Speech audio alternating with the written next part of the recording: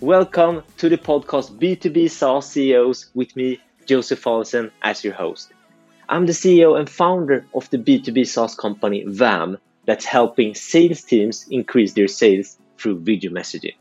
I started this podcast because one of my personal goals is to be a world-class B2B SaaS CEO, and therefore I know that I need to learn from the best. So with that said, let's jump into the episode. Hi, my name is Louise Barnekow. I'm the CEO at Mynewsdesk, and you are listening to B2B SaaS CEOs.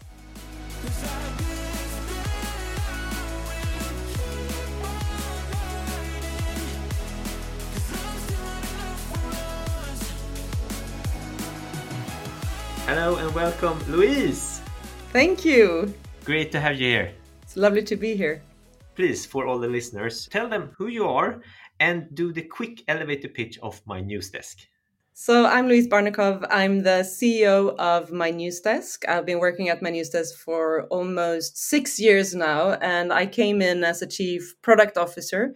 So I have a product development background, and I've been the CEO now for almost 3.5-4 years.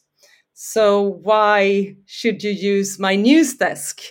Well, if you're a PR communicator and you want to build brand awareness and create relationships with journalists and influencers, we have the platform to help PR communicators out. So to send out press releases, to monitor what's happening in the world and know how to address the topics that's out there, you can use Mynewsdesk. And we've been around for 20 years now. Next year we have a celebration. Yeah, so we is a sort of, in this terms, an old SaaS platform. So we have a proof of concept. So we are market leaders in our segment in the Nordics, but we are expanding out to Germany and new markets. Thank you for this, Louise. And continue jumping on to my first more like question targeted to you and not just your company, because this will be focusing on you as a CEO. How do you ensure that you can start your working days in the best possible mood? Because for me, energy and the right mood and right state is important. How do you ensure that, Louise? For myself, I go up very early in the morning. And when is very well, very of early? Course, this is a very sort of subjective. I go up at 5:15. And that is early. Okay. I can see that. That is perceived as early. Yeah.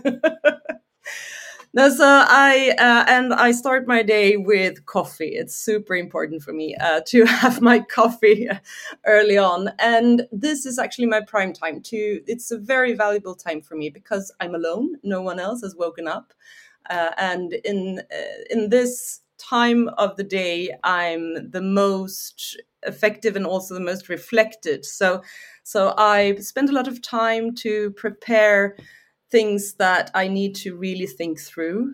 So like presentations or communication and speeches, that's my prime time because I don't get disrupted by anyone. So when I've done that early morning, I feel that, yep, check on that one. And I can continue the day in a good mode and focus on the other things. And just before when we leave this topic, when would you say that the early morning and this area is done? Is it like?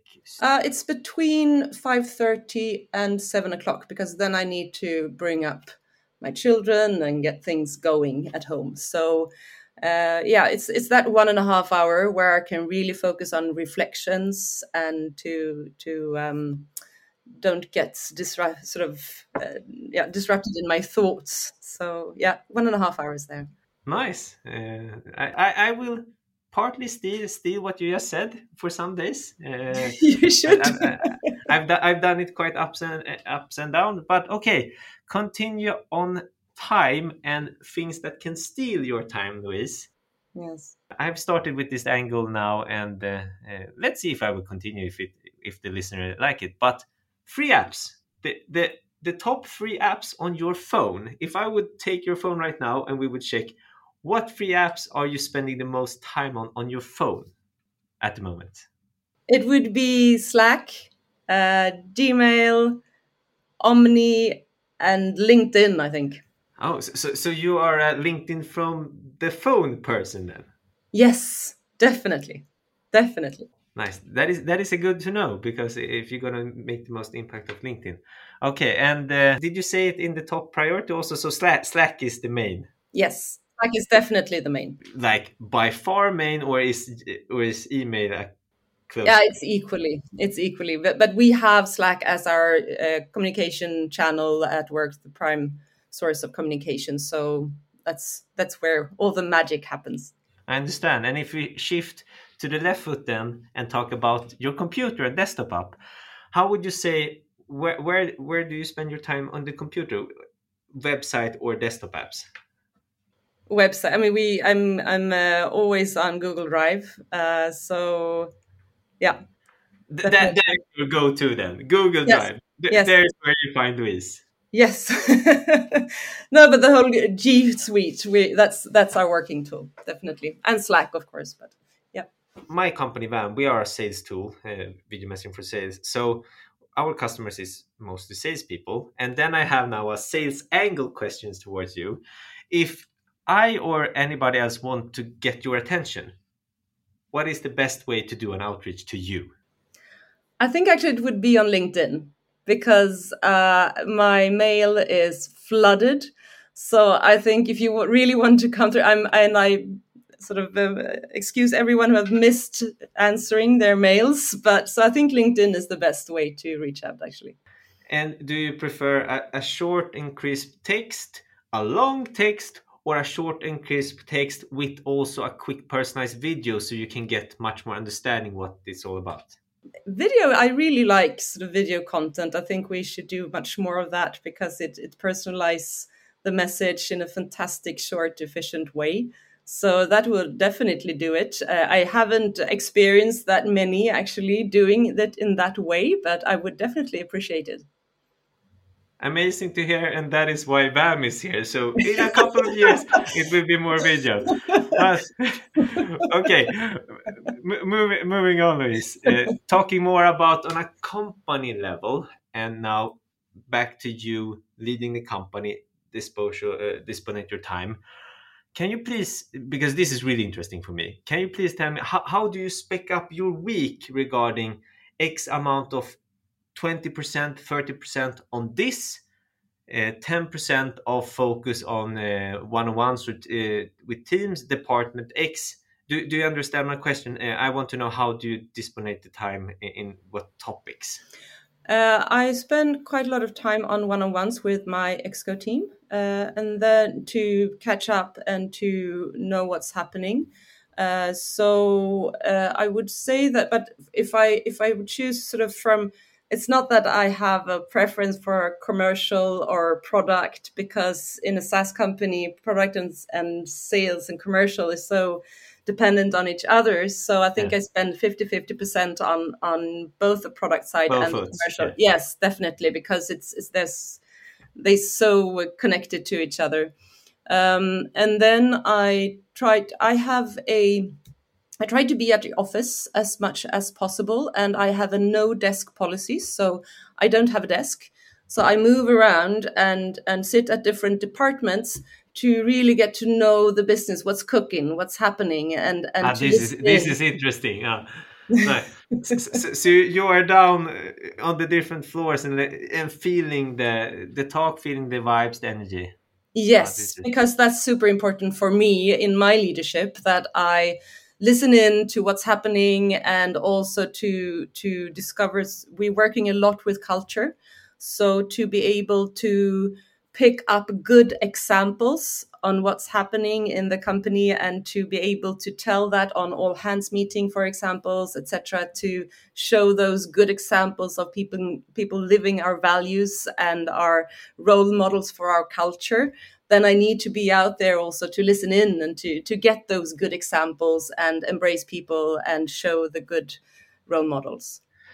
No, and now you have tapped into some of the questions that I had for later on, but I'm gonna dive deep now here, and we can go back to what I had in plan before. So, okay, you said the office. You a office only or a office first company? Because I won't say you are a remote first company, right? No, we have a hybrid policy. So it's really dependent. We're very flexible because it really depended on role and also the team, what the team needs are. So we have a hybrid policy where we expect people to be 2 or 3 days a week at the office, and then the team can themselves decide when to be at the office together. And then we also have some roles. And here, sorry for jumping in. Should it be that the team that working closely, should they be at the same time at the office, so you get, or is it just you need to be? Okay, Yes, so exactly. with the team. Yeah, to meet the team, to do workshops, brainstorming, all these different kind of meetings that requires a whiteboard maybe, or to build team spirit and to look ahead and to innovate. Then it's, I believe it's more efficient to be actually all in the same room. But then we have some roles, of course, that is 100% office, like office manager, and these kinds of roles. And then we have roles that are fully remotely because we are a tech company. So we have a distributed tech teams. So we have developers in Ukraine, in India, in Germany. Now one is moved to Brussels. So of course they're 100% remote. And we also see now in the pandemic that people have moved. So we have people living now in Åre or in Greece, or that's. Oh wow! Yes, so it's a hybrid policy, but we have now actually just today introduced that we have divided the year, that we see that some parts of the year we tell people to be 100% remote if they want. So around Christmas, around Easter, and on summer holidays, we don't apply this hybrid 2-3 days a week. Then you can be 100% remote if you want to. If you want to work from your cabin during the summer, you want to work with your family who lives somewhere else during Christmas, then we don't force people to be 3 days a week in the office. Makes sense.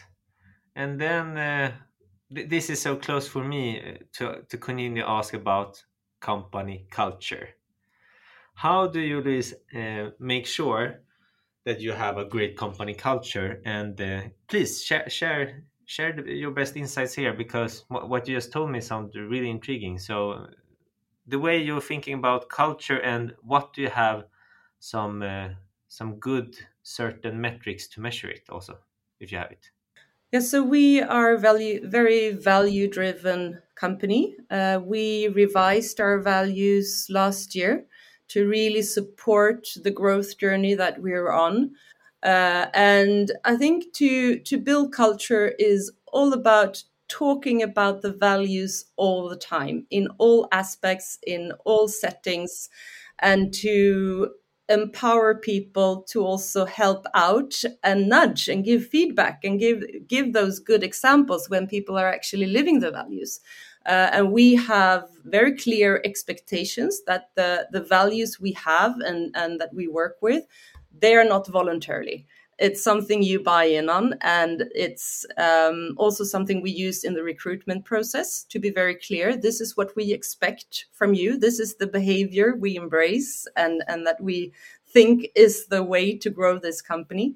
And then, of course, sometimes also feedback people that, this was not really according to our values, and be honest and also be able to nudge people, say, now I don't see how this is according to our values, this behavior.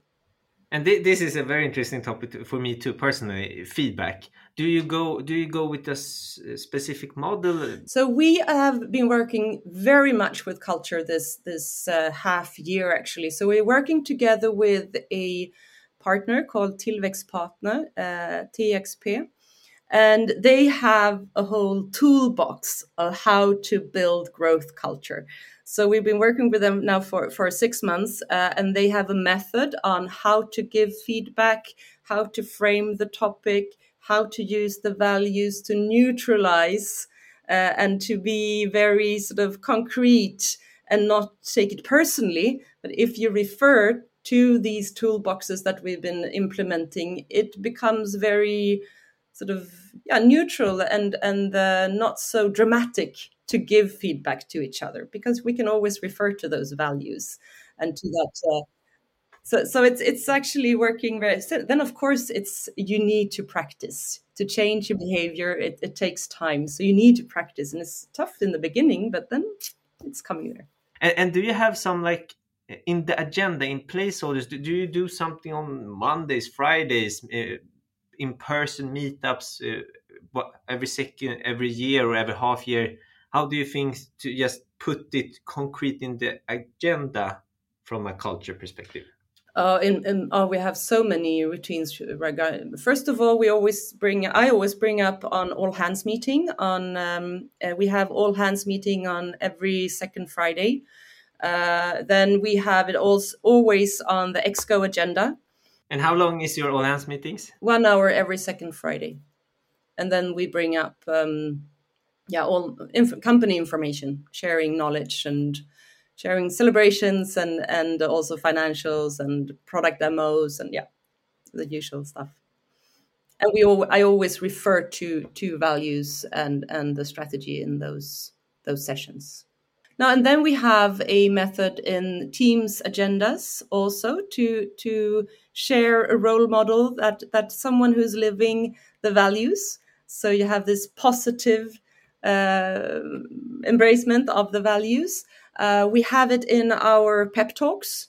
So you are scored on your pep talks or your sort of development plan on the values. So that you know that you need to work more on, for example, we innovate or you are empowered. So we also have it in that sort of setting. Then we have it as themes on people days. We have these big company meetings that we meet once a year. So it's sort of everything we do, we try to sort of refer to the values and building this culture long term. Nice. So, okay, move on to KPIs. What is the most three? You can throw in a fourth and fifth if you want, but what is the top 3 KPIs right now? So for us, we work with OKRs. So we have 3 objectives, and it's happy customers. And we measure this through different KPIs, but primarily gross revenue retention. So this is something we follow up very closely. Then it's European growth. So we have a strategy that we're growing outside of the Nordics and then primarily in Germany. So to follow up on the growth targets of Germany is super important for us. And then it's empowered employees. So this we measure by both eNPS, but also this challenger concept that we have implemented so that we really work through this way of enabling people to feel empowered, because the whole essence of the challenger concept is to be non-hierarchical and to push the mandate and the decision making down to everyone, so that we don't create bottlenecks in management teams, but to really sort of enable everyone to feel empowered to take wise decisions in their daily life so that we gain speed. So I think, happy customers, European growth, and empowered employees are the things we follow up on closely. And you're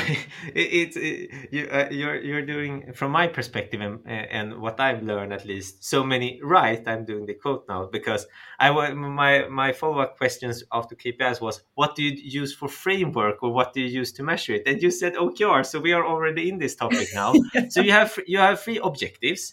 How many key result is it combined to those? If you're going to be a bit more nerdy here, how many key result is it compared to the objectives? So approximately 3 KPIs or measurements on each goal. But then we have this in this challenger concept. It's like sort of, if the steering model is something that we have sort of visualized it as a seesaw. So on one side, you have the strategic pillars. On the other side, you have the values and the behaviors. And then you have the direction, the vision. So the where, what, how. is the sort of the steering model that we use. And on the strategic pillars, we have then divided them down to 3 OKRs that we work with the next 6 months. So it's clear for everyone to be able to take wise decisions and to feel empowered and have the mandate to take decisions themselves. It needs to be super clear where we're heading. So that is sort of the steering model we use. So OKRs is a part of that, but we strongly believe that the behaviors and the values are as important to reach our targets. So we don't have so much more to say right now. I'm gonna wrap this up with a few last things from my end, and that is, if you would have started over again, and I'm early in my CEO B2B SaaS CEO journey than you. What are the top 3 things you want to tell yourself? Oh, that's a difficult. There's so many things that I've learned. So I think that maybe to really take time to focus on the long-term strategies. It's so easy to get into the rabbit hole and be very operational. So to really set off time in your calendar to have time to think about the long-term vision and long-term goals and take that time. That's something. And how much time would you say is good enough? So on my own, for my own sake, I have blocked my calendars on Wednesday afternoons. So Wednesday afternoons, no one can book meetings with me. Except I can book meetings maybe with people, but they're blocked in my calendar. And also that we have a structure in Exco now, where and this is something we have iterated on to not become as operational, but really sort of focus continuously on the long-term targets. And that is that every second week we have operational meetings and clarify that what is on the agenda. And every second week we have strategic meetings. And then we need to focus on the long-term goals and the long-term strategies, because it's so easy to become really operational all the time. So I think that is what I should have done from the beginning, actually, to set off time with my Exco team once a month to really focus on the long term. Amazing. And then do you have 1 or 2 more nuggets regarding what you would have told yourself if you start over again? I think I would have said that it's super important with communication. That you really, I think I underestimated my role and the importance of communication, continuously communicating. So I would have done that much more, I think, from the beginning, if I knew that the importance, and to repeat things. Yeah, spot on. So then, Louise, Before we rounding up, which other B2B SaaS CEOs would you like to listen to in this podcast? So I would be really intrigued by listening to Caroline Fjellner at Anne Frankly. It's a HR SaaS tool, and would be really interesting to hear about the data of what has this pandemic done with people's well-being, engagement, etc. in this hybrid work environment. So it would be really interesting to listen to her. And also, I think it's interesting to listen to Carolina Faxe. She's the CEO of TicTac. It's a edtech company, to see also what has happened within their area in this pandemic. And I also think it's important to lift up founders and other female CEOs, because there's not so many of us in SaaS and tech. So it would be really interesting to listen to them. Then I'm gonna have a first chat with them and reach out to them quite soon after this, and we take it from there.